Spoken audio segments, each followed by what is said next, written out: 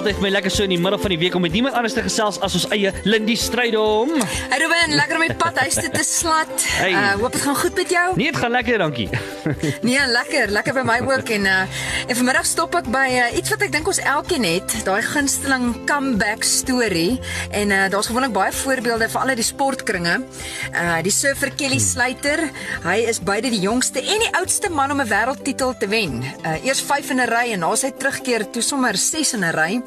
Ek dink aan die atleet Lasse Viren wat tydens die 76 Olimpiese spele halfpad in die 10.000 meter geval het, opgestaan het en uiteindelik die resies gewen het in 'n nuwe wêreldrekordtyd en toe sommer die volgende dag ook die 5.000 meter gewen het.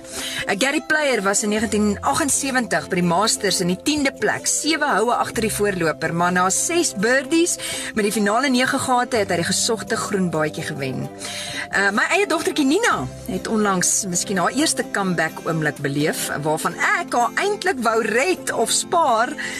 Terwyl sy gesing het, het die wiele so 'n bietjie afgekom en die teleurstelling was groot.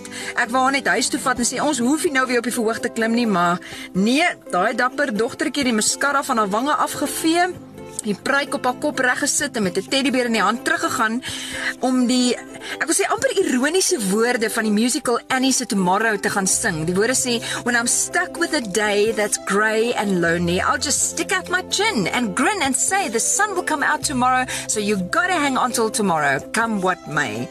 Nou ons 'n groot ophef gemaak het oor hoe dapper sy was om terug te gaan, het sy, ek wil sê deur die Here se genade, daai ervaring gebeure as iets positief. Die dag toe ek weer probeer het, daai sertifikaat staan nou vir haar comeback.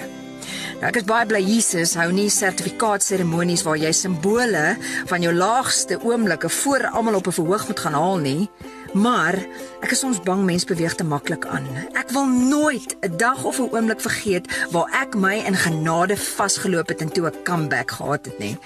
So op hierdie dag, of dit nou die wintervet is wat jy wil afskud met 'n comeback hierdie lente, en of dit die slegte ervaring van hijacking is en jy weet jy moet eintlik so gou as moontlik weer agter die stuur wil inskuif, of dit dieselfde sonde is wat voel of dit jou al soveel keer in hierdie lewensreis gepootjie het, te begin met 'n besluit dat hierdie oomblik, hierdie laagtepunt, hierdie ervaring gaan my nie finaal definieer nie. Ek sal nie daar bly lê nie. En in die treffende woorde en aksent van Arnold Schwarzenegger wil ek sê, I'll be back. Geen teleurstelling of flop of fout hoef jou ooit weer teen die grond te pen soos 'n uitklop hou nie, want Jesus self sê, come back. Ek is Lindy Strydom met jou sladdiepad inspirasie.